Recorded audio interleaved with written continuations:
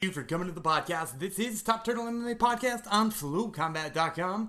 I'm Daniel Gumby Freeland, joined as always by my co-host Shockwave Dave Tremonte. The UFC heads back to Fight Island yet again after a very exciting UFC 253. We're following it up with Holly Holm versus Irene Aldana and a couple other pretty excited women's fights on this main card. We'll be breaking down 3 of those for you as part of Fights, Dogs, and Parlays, which of course is also going to give you an underdog and a parlay that we think you should play this week. Plus, we're going to be doing 2 interviews with fighters who are now on Fight Island, ready to go. First, Casey Kenny stops by to talk about his fight with Haile Alatang and hoping to get more and more finishes. And then we talk to Jordan Williams about coming up through the MMA world with type 1 diabetes and his many shots on the Contender Series and finally getting the deal. So we're going to get to all that great content for you right now.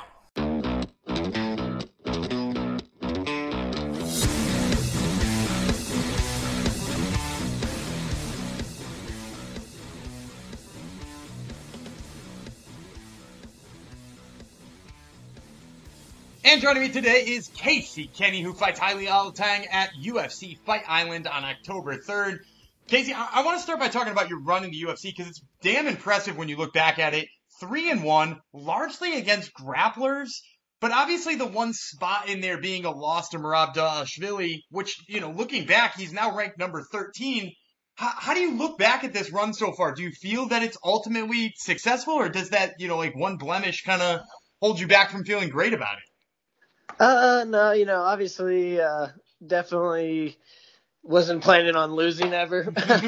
But, everything kind of happens for a reason. And, I think I'm going to learn, I learned a lot from the Merab fight and, obviously knocked me out of the rankings, but, came back strong and, looking to make another run. And, honestly, I'm happy to just be fighting and, living the UFC dream. And, I think I'll be right back in those rankings and right back where I want to be in no time. And, hopefully I do it this time, with a bunch of finishes as well. Yeah, and you mentioned a bunch of finishes. You got one of your first finishes in a while with a one-arm guillotine last time. Was that something that you obviously with no finishes yet in the UFC, was that something you were pressing yourself kind of for in there back in May? Yeah, obviously everybody likes a finish. I came in off a knockout and, always looking to finish fights. My style of fighting is, it's not to just hang on you and try to win a decision. I'm throwing big punches. I'm going for the submissions.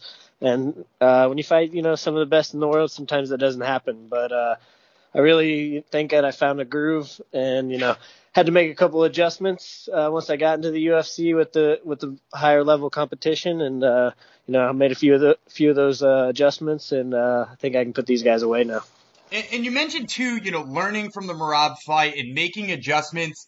How much of that is due to the fact that you pretty much got 4 guys out of the gate who largely prefer to grapple? I mean, Louis Smolka is a little bit more of a striker, but the first 3 guys, if you're looking at what they look like, Ray Borg, submission guy, Manny Bermudez, submission guy, Merab Dvalishvili, huge wrestler.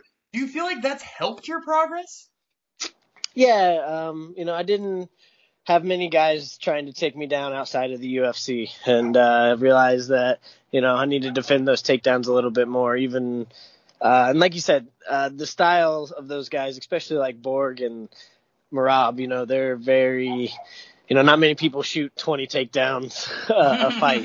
That's it's a pretty high number. So, stylistically, I hadn't really fought many guys exactly like that. So, it was nice to kind of get that out of the way. I don't think I'm going to run into more grappling heavy guys than, Bermudez, Merab, and Ray Borg. And then, like you said, Smolka, he's turned into a little bit of a striker. And, but I loved that fight. I love the style of fight that he was going to bring. And, the last couple of guys to bring that style of fight have went away early. So I think Alatang is going to be the next one.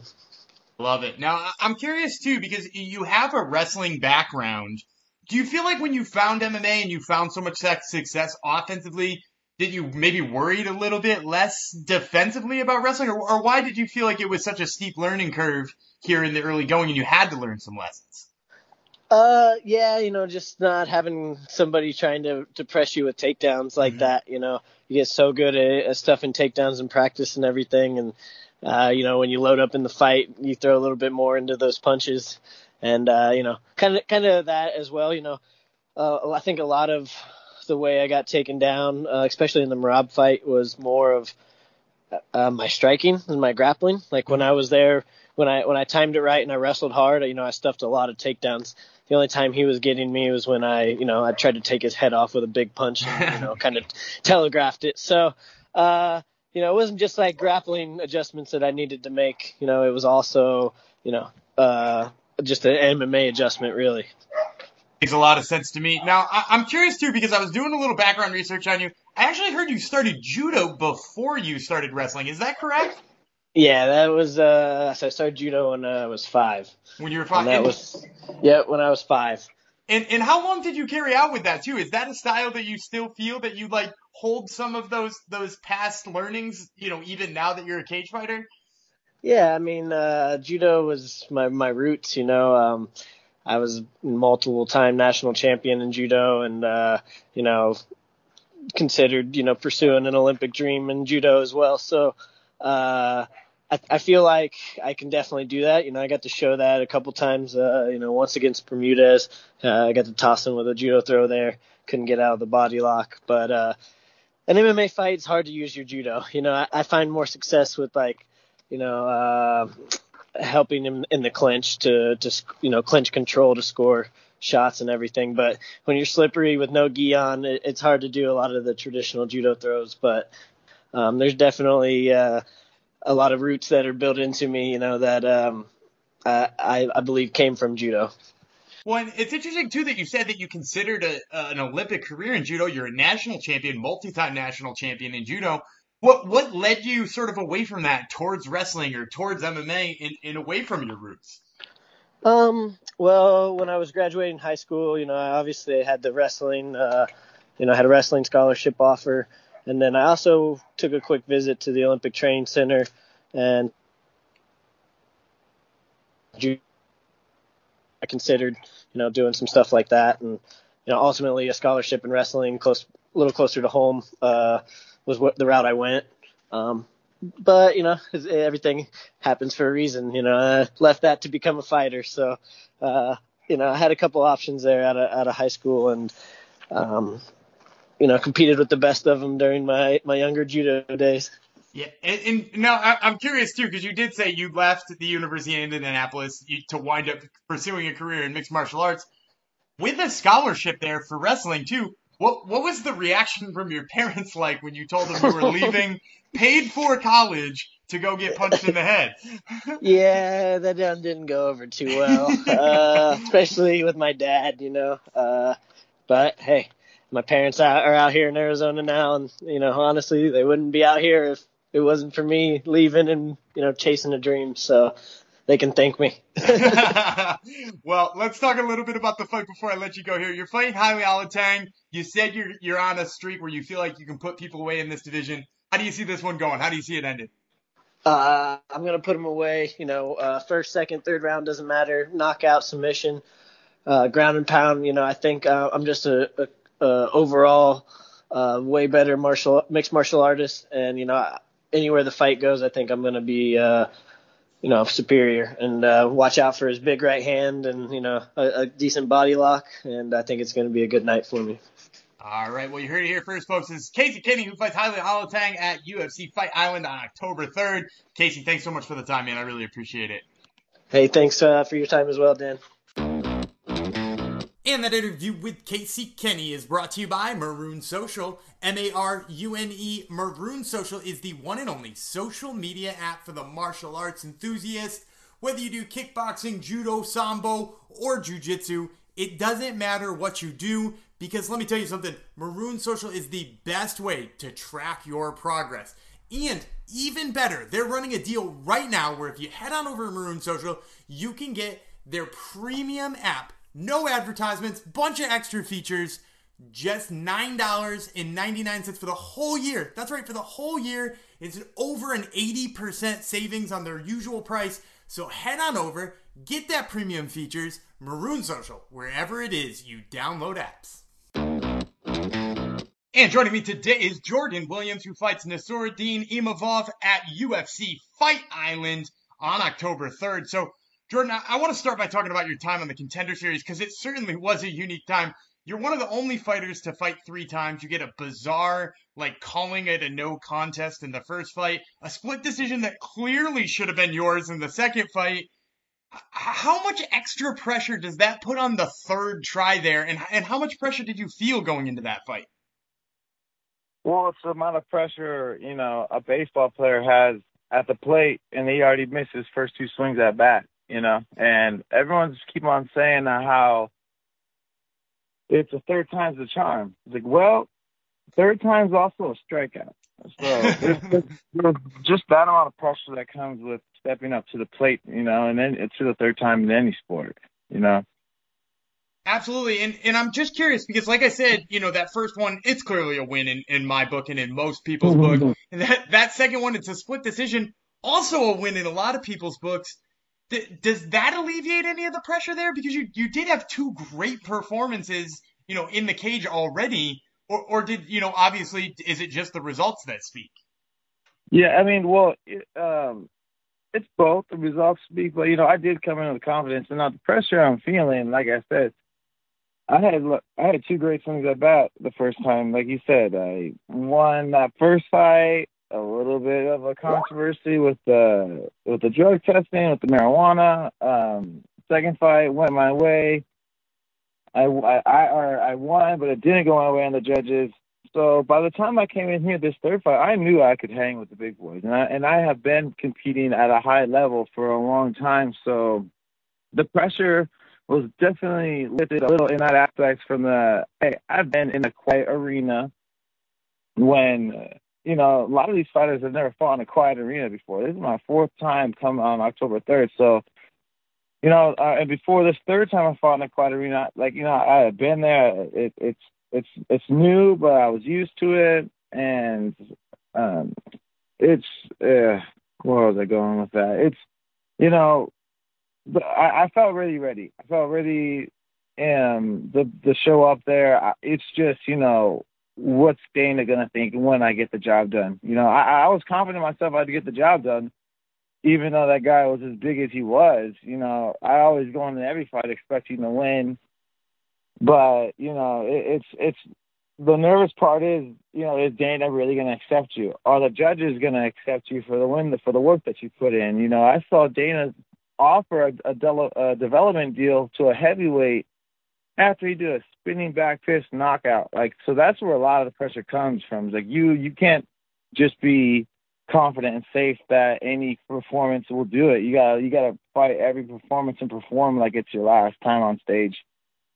And does that change going into Fight Island here too? Because obviously, now you're not fighting for the contract. The contract is in your pocket. You still want to go out there and get the win because the win bonus is nice and having a win on your record is nice. But is the style that you're approaching the fight feeling different? No, it's not. I mean, it's going to be different because I feel like I am going to have a little bit of that pressure off my shoulders from, having Dana be in there giving you a live interview. Now going in there, but I have the pressure. I got all these diabetics looking up to me and people with autoimmune diseases. My job is far from over. I need to go into the UFC, and it would be amazing to go in there with a first round, second round, third round knockout, get that that bonus you were talking about, 50K when it hurt. And just show, because I can't just lose 4 or 3 and out and then lose my contract and gone, because now I'm still representing all those diabetics. You can't just be like, hey, you're here. Great, you're here. No, you just lost 3 fights in a row and you're gone. and then Dana's wiping off his forehead whew, glad we got rid of that guy. We don't need any diabetics in here. So the pressure is still very much very weighted. It just has a different flavor to it. And I'm glad that you mentioned that too, because you seem to embrace the idea that you're sort of carrying the flag for diabetics and type 1 diabetics. You don't seem to be bothered by that being the question that just about any interviewer asks you every single time. So I'm going to ask you a question here. You found out at 19 years old, right? And how difficult was it for you to come to grips with that in terms of being an athlete already? And was the mentality always that you were going to push forward through all of that? I mean, just like what you said, my mentality was always that I was going to push forward, which means that I did not come to grips right away.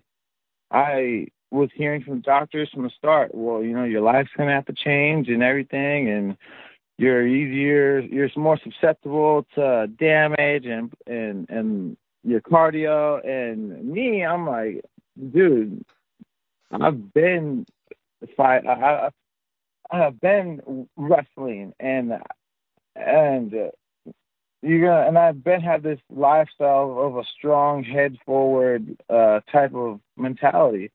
And now you're gonna tell me that I can't be that person? Usually when a doctor tells someone this, they're at a weak enough mind state to actually believe them. They're like 4 or 6, they're young. But me, I was already 19. I was just starting my amateur career, and I found out I was diabetic right before I fought Max Griffin for an amateur title in Nevada. So, and he's currently a UFC fighter. Been in the UFC for like 5 years and was ranked in the world at one point. So I did not accept it at all in the beginning. I cried and everything, and I rejected it, and then that just changed into, no, I'm not stopping, and I won't stop. Well, I love that mentality. And you mentioned in there the cardio is one of the things they mentioned. Obviously, weight cutting being another big one. I'm not sure if you've ever experienced a low blood sugar in a competition, but what would you say is like the biggest obstacle that you do have to overcome regularly? Managing, I do sometimes get lows, and just managing my sugars on a consistent basis, and that's about it. And cutting weight, I walk around at 190 to 195. I weighed in 181 at the scale. That was a great tactic I used to make that guy think that's just what I weigh, soaking wet. I lied and I didn't. I don't like to cut weight. And that's still true because I like to manage it. I'm a pro fighter, man. If I go to a fight 10 or 15 pounds over the night before weigh-ins, can you really call yourself a professional across the board? I've been wrestling since 2nd grade. I've been a diabetic who tried to cut weight, so I just don't cut it. I know that it doesn't work for me. I manage it, and I naturally weigh 185 after practice leading up to the fight, which means I walk around at 190, 192. And then when I get closer, sometimes I'm weighing like 182, 180 after practice, and I'm weighing like 186 before the fight. But that's just because I'm clean with my diet, because I have to be. And I think I use that tactic really well. I cut weight for half an hour, and I cut like 6 pounds extra weight. And I was like, oh my goodness, I can actually like fool the world, fool this guy, and just like I could just keep this weight off for. I cut the 182 the night before weigh-ins. And then I realized what I could do. I ate back up to 186 or drank up to 186, woke up at 185, cut, did another 1 mile run, sat in the sun for half hour. I weighed 180. And then I drank a pound of water before I stepped on the scale. And boom, 181 is the magic number. And then by the time, like 2 hours later that day, I'm 188. So weight is not an issue for me. That was just something I kind of conned my competition with. But the main thing is just making sure my sugars are correct, that I don't go low. And when I'm at 85s, I have a better chance of me doing so, because when you cut weight as a diabetic, you have to eat. If you're like those lows I'm talking about, how you get rid of those lows? Well, you have to eat sugar. So it's like you're taking 2 steps down the ladder, 1 up, and then another 2 down, and another 1 up. And I'm essentially cutting the same pound like 3 times. So me fighting that 185 took a lot of the pressure off of my weight cut and let that momentum just build on my care for diabetes and just knowledge of training and gaining more skill as opposed to just losing weight. And did you have bad cuts before? Like when you had just found out you're diabetic, you're in your amateur career, you're trying to cut extra weight and be in a smaller weight class. I'm assuming you had some bad cuts at those points too, correct? Oh yeah, no, yeah, that's what helped motivate me to go 185. There was this one fight against Preston Sharp. It was his last fight. After the fight, he told me, like, this is my last fight. It was an honor, like, fighting, but, this is my last fight. And you don't ever, as a fighter, you don't ever want to hear that. You want to hear, like, you're fighting some young gun who's a badass, and you just derailed him. I don't want to be the fact that I derailed him because he's old. Like, that doesn't add anything to my confidence. So, but during that fight, before the fight, I cut a lot of weight. I cut the 170. I was weighing around like 200, 205. Like I said, I eat every meal. When you're cutting weight, it's hard to control your habits, and when you're allowed to eat, sometimes you just eat, and you can't turn it off because your body, your subconscious is like, you're finally giving us food. I'm not gonna not eat all, so. I had a hard weight cut that fight. I made it. I took him down, and I was piecing together my striking. For some reason, at this point in my career, I still wrestle, even when I'm winning on our feet. Something just tells you to wrestle, and you do it, even though you don't need to. So I take him down, and he scrambles up. And when I stood up back to my feet, that was the slowest I ever felt. And this was round one. I felt my calves and my legs lock up, and I thought to myself, this is gonna be trouble if this goes another round. I gotta finish this. So I that feeling right there was scarier than any other feeling I've had in a fight. Like, to me, having no gas in my legs after round one is scarier than potentially getting knocked out by a bigger guy. Yeah, I mean, that makes sense to me. Now, I got one more just diabetic-based question here, and then we're going to talk a little bit about your fight. You mentioned managing your sugars. Obviously, you can do that in training and in lead up, and you mentioned, you kind of got to do it a little bit while you're losing weight or you're watching your diet, and you got to, eat some sugar at some point in times. What about in competition? Like, have you ever had a situation where you're starting to feel a little blood sugar in competition? And what are you even, in MMA, what are you even allowed to do in order to manage that? Yeah, so luckily the UFC, they have drinks back there that the commission has approved. They have those body armor drinks, and they have sugar in them. And I use those if I'm ever feeling low. And to answer your first question, no, I have not been close to feeling a low before fight because I'm honestly, I reduced my insulin injections that day. And there's a long lasting insulin that you're supposed to take every morning, and I just minus that dose dramatically so that I have more control with my fast acting insulin.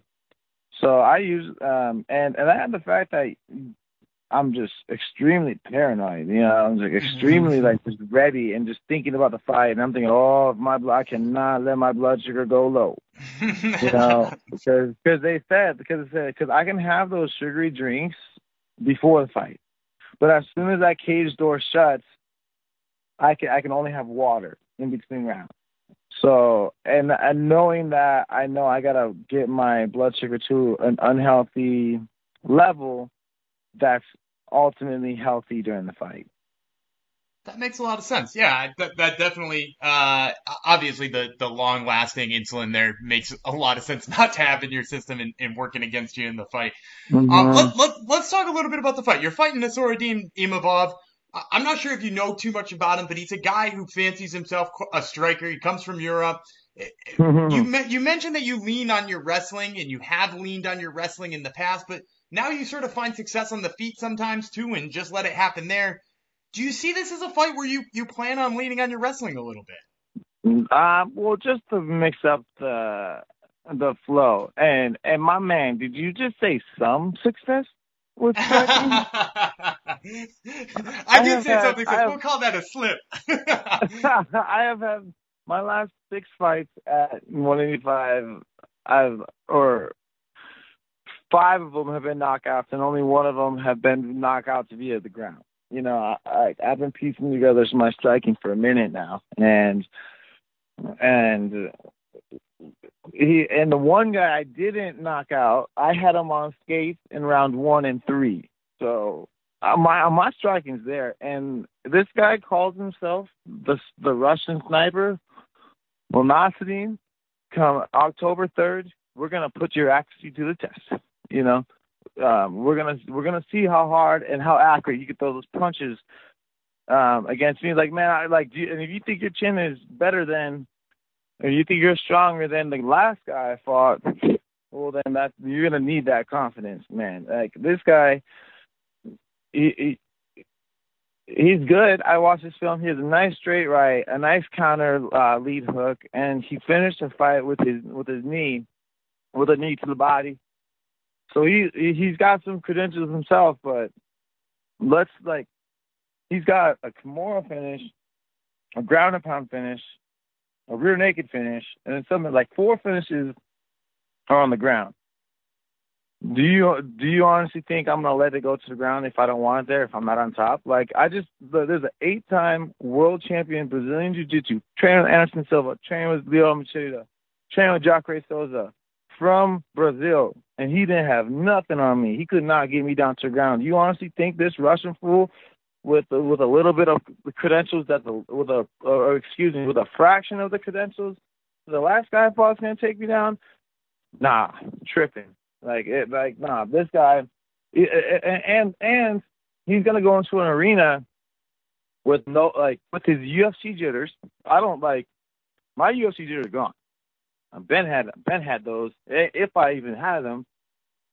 And my first time in the UFC via Contender Series, I knocked the dude out in the 3rd round on a 5-day notice. So I'm like, we all know what I can do inside the octagon. Now, Nasruddin, what can you do? What can you do when you have those UFC jitters? Those are the loudest voices and emotions going on inside your head, and you don't have the crowd to silence them. People think that the crowd is the reason for the jitters. Nah, you are going to have them regardless, just because it is UFC. There's cameras, Dana White, everything. And at a moment in your life when your nerves and your emotions are the loudest voice in the room, you ain't got that crowd to hide behind. So I'm feeling confident, I'm ready, and I'm experienced to face Nasruddin come October 3rd. All right. Well, I usually like ending these things by getting a prediction too. You said you want to see what he's got for you on the feet. How do you see this one ending? He's going down round 1, knockout.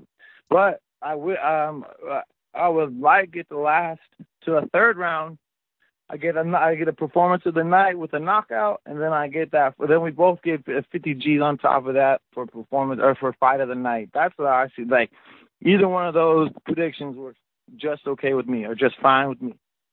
All right. Well, you heard it here first, folks. This is Jordan Williams, who fights Nassourdine Imavov at UFC Fight Island on October 3rd.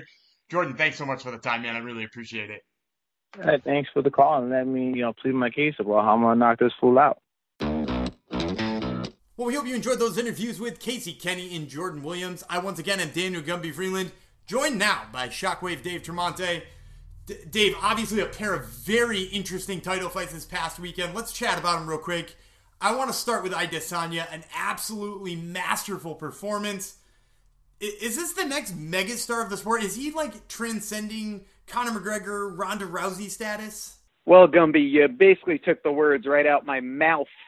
It was a masterful performance. It was absolutely tremendous. It was everything you'd want to see out of a rising star, which he is. I mean, you combine his skill set with his social media game, which is by far the best in the business. And you know what? Controversy creates cash. He did a little dry humping after the match was over. A lot of people were talking about that on the internets after the event. I mean, this is good in the way that, news in 2020 is good for the sport. It gets people talking. He's a controversial figure. And I get the sense that he's in it for the long haul, whereas Conor always felt like it was more about, maybe his brand and I always felt like once the Floyd talk started, we weren't going to see a lot more of Conor McGregor. I feel like we have at least a few more years of Israel Adesanya, which is super exciting. And I have to tell you, when I was watching the fight, the person he actually reminds me the most of, and I'm not going to say Anderson Silva, and I'm definitely not going to say John Jones, although that is a fight that interests me. He reminds me of Khabib Nurmagomedov, and I will tell you why. I know that sounds crazy. What Khabib is to grappling in the UFC, being on that other level from other fighters, and Khabib is comparable, or at least can get by with his striking to get to his grappling, I think of the inverse. That is what Israel is with his striking. It's another level. It's multidimensional. It's the kicks, it's knees, it's elbows. It's almost everything but a headbutt. And it's just a world above every other fighter in his division. And then his takedown defense, and we obviously know Costa probably wanted to get that to the ground, as have other fighters. It's good enough to keep the fight where he is more masterful over his opponents. So that's actually what I thought of, in the same way that Khabib is a different level for grappling. Israel Adesanya, to me, is on just a different planet when it comes to striking. Yeah, so you definitely threw me off when you said that, because I'm thinking stylistically, but you're right from the, not from a stylistic sense, but from like a conceptual stance, that like he is just like, he has one just absolutely beautiful facet of his game that he is able to use almost all the time, because his other facet of his game, it's way behind where his striking is, but at the same time, it's good enough that he can get by with it, and hopefully he never has to use it, because like I could watch him strike all day, dude. Yeah, it's like watching a magician go to work, or I don't know, a master craftsman, whatever fucking analogy you want to use. He's probably the best striker we've seen in the past 5 to 10-ish years, and I think the game has evolved. So you could almost even say maybe he's going to go down as the greatest striker in UFC history up to this point. But I mean, did Costa even land a shot against him? I think he landed 12 punches, they said, and like he had shut people out worse than that before, right? Like he had shut Derek Brunson out. I think Derek Brunson landed 4, if I'm remembering correctly. And so like he's done worse to people. But let's remember that 12 strikes is over almost 2 rounds, like a round and a half time.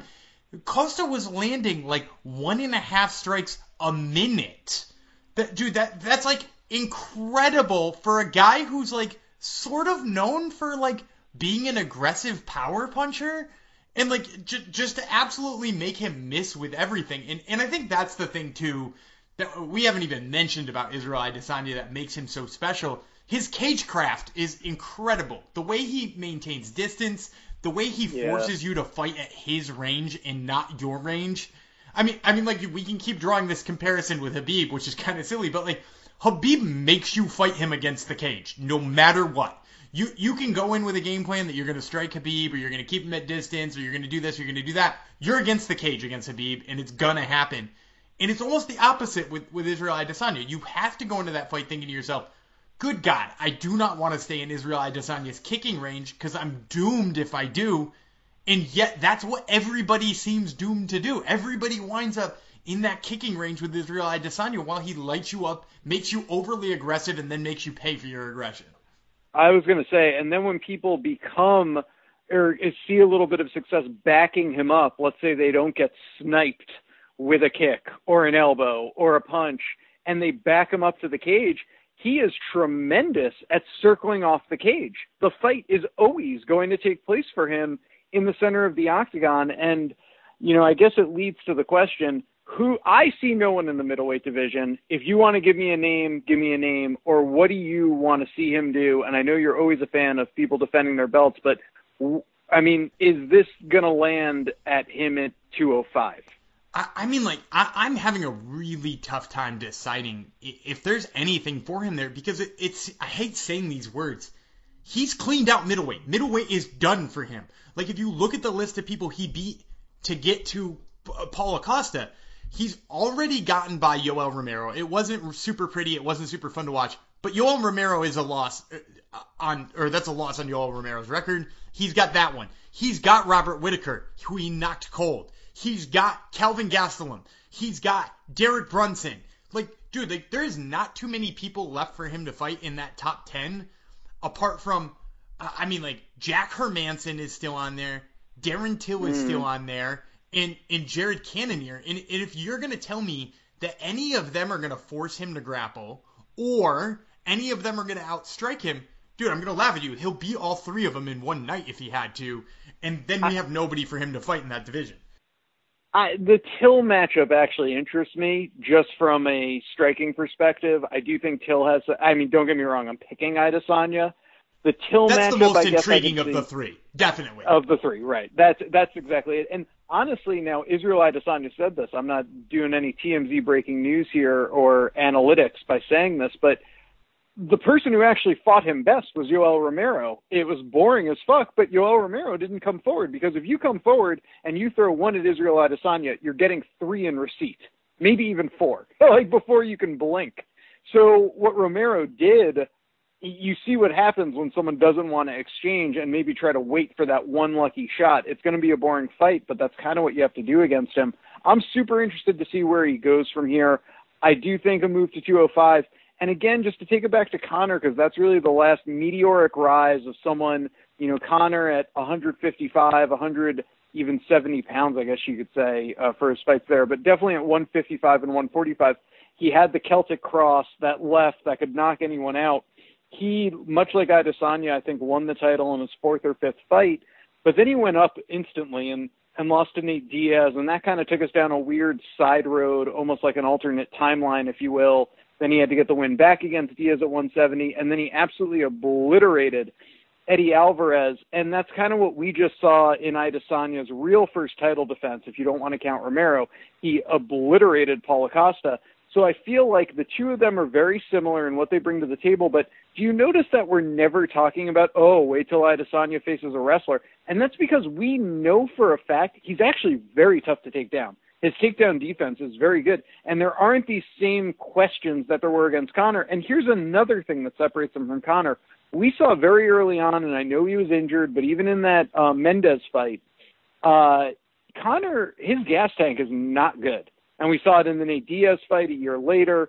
Conor tires himself out, and I think Faraz Zahabi did a great job breaking this down, that when you typically have like a power punch, it also means that you get tired as well, and Conor gets tired as well, and that's not something we really worry about with Adesanya. So to me, you talk about Conor's meteoric rise and all he brought to the table with his personality, and yes, he had a whole country behind him, but Adesanya is absolutely as entertaining in interviews and on social media, and I think he's a better all-around MMA fighter than Conor.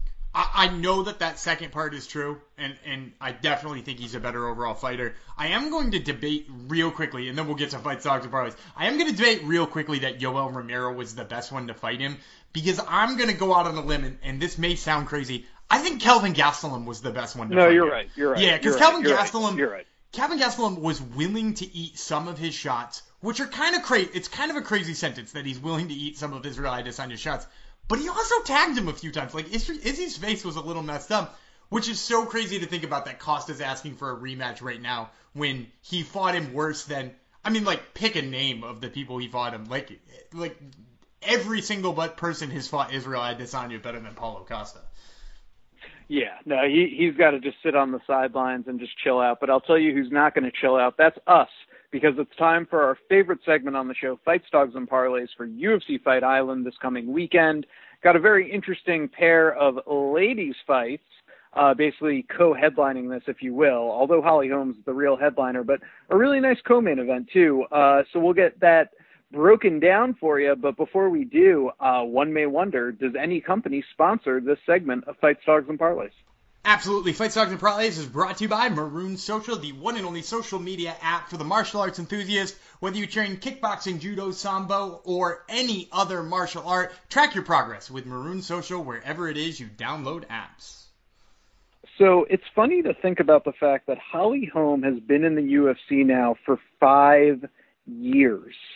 And in those 5 years, she is 6-5, and a former champion at that. And she got TKO'd by Amanda Nunes, as many people do, but then came back with a unanimous decision victory over Raquel Pennington. And I believe this to be a really important fight for her, not just because it would bring her to 500 in the UFC, but it puts her right back in title contention. She needs to string together a couple of wins here. Probably a highlight reel finish wouldn't hurt her as well. So she is the minus 125 favorite. Irene Aldana, a very slight dog at plus 105, on a 2-fight win streak. She lost to Raquel Pennington last year, July 2019, and has since beat Vanessa Mello via unanimous decision, and coming off a massive KO, performance of the night, KO win over Ketlin Vieira back in December of 2019. So first time fighting in the wonderful year that is 2020. Slight dog to Holly Holm. Who you got? So I really badly want to pick Irene Aldana in this fight for all the reasons you said. Like, you know, Holly Holm has had 150 title shots in her career, even though she's only fought 11 times in the UFC. It would be really nice to see fresh blood. And in addition to that, I like Aldana's matchup against Amanda Nunes in that I think it would be kind of like a fun striking exchange. But I just see Holly Holm as being like such a terrible matchup for her here, in that I think Holly Holm probably just pins her against the cage. And because we've seen this like development of wrestler Holly Holm lately, right? Like she beat Megan Anderson by not punching Megan Anderson, by just taking her down and using some ground game.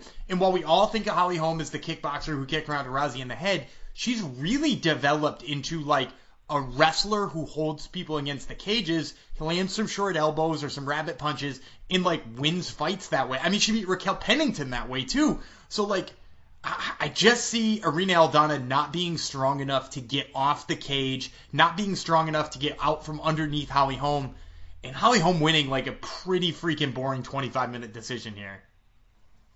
I don't disagree with the word you just said. I'm not expecting fireworks. I'm expecting Holly Holm to fight her typical measured fight where she wins on points. This could be a little more firework-y, if you will. Juliana Pena is a minus 115 favorite. Germaine de Randamie, former champion at 145. LOL, LOL, LOL, LOL. She is a minus one. Oh, she's minus 105 too. I actually thought she was betting off at a plus. So Vegas doesn't even really know what to make of this. Juliana Pena is 1-1 in her last two. Lost by armbar to Valentina Shevchenko back in 2017. Massive layoff. I think she had a kid, if I'm not mistaken. She did indeed, yes. Yep, but also injured too. So kind of a crazy 2 years for her. And then beat Nico Montano via unanimous decision last year, July. So it's been a year for her, which always worries me. She's fought one time in 3 years, and she's coming back to someone who hasn't been an easy puzzle for anyone to solve other than Amanda Nunes, really. And I guess you could say Holly Holm came very close in a controversial decision. But that being said, Germaine de Randamie is 5-2 in her last 7, and the 2 losses are to Amanda Nunes. She beat the likes of Aspen Ladd via TKO. She beat Raquel Pennington and Holly Holm via unanimous decisions. She TKO'd Anna Elmos, and she TKO'd Larissa Pacheco. She is a dangerous woman when she's not fighting Amanda Nunes. So with all that set up, I think I'm probably picking Germaine de Randamie here, unless Juliana Pena could maybe get it on the ground, make it a grapple fest, but people have tried that before and it hasn't happened. Who you taking? So I think you're right. I would be really interested to see if she can turn this into a grappling match, because if you look back, I mean, she took Nico Montano down twice. She did take Valentina Shevchenko down, which is not an easy feat. And even if you want to go back, and granted it was before, obviously she got pregnant and had her kid, but like, she also took down Kat Zingano a bunch of times. She took down Jessica Ai a bunch of times. Like, Juliana Pena is a legit grappler. And if we're looking at Germaine de Randamie's run, I mean, she did concede 8 takedowns to Amanda Nunes in her last fight. Does Juliana Pena grapple like Amanda Nunes? Hell no. But is it at least a path to victory for her? For sure. And if you look at the other people who are you consider to be like good takedown artists that Germaine de Randamie fought, I mean, like, Julie Kedzie all the way back in 2013 might be the last one who I think of as being like a really good grappler. She also took her down a couple of times back then.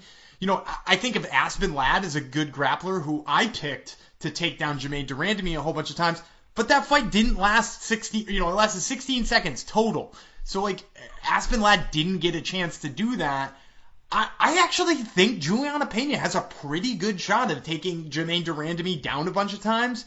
I think the fact that this is a 3-round fight and she could win 2 of them with early takedowns, I think that bodes well for her. I think if this was a 5-round fight and this was in the main event, which actually, if you're looking at it, both of them are ranked higher than Holm and Aldana when you compare them, right? Like, Durandamy is ranked higher than Holm, Pena is ranked higher than Aldana. It should be the main event, but, like, obviously Holm's got the name value. But, like, given that this could be a 5-round fight, if it was a 5-round fight, I would 100% pick Durandamy, but I think I'm going to go with Pena in a 3-rounder. Okay, I'm going to respect your opinion on that. I'd like to see it. I happen to like Juliana Pena, but time will tell, and the inactivity is what worries me. Hey, this is really our first all-female fights portion of Fights, Dogs, and Parlays. We'll move to Loma Lookboonmee, a -130 favorite. Jin Yu Frey is a +110. I don't think the average UFC fan knows about these ladies, so break it down and tell us who you got.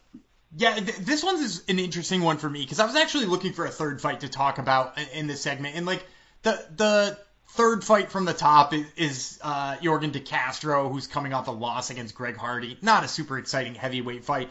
I thought this one was more interesting because both of these two were actually huge parts of the Invicta 105 division and now moved to the UFC, and there is no 105 division. I actually think this could wind up being like a contender fight if they were to add a 105-pound division and have maybe Michelle Waterson as sort of the champ down there. Lookboonmee had a really competitive fight with Angela Hill at 115, despite the fact she was giving up all that size.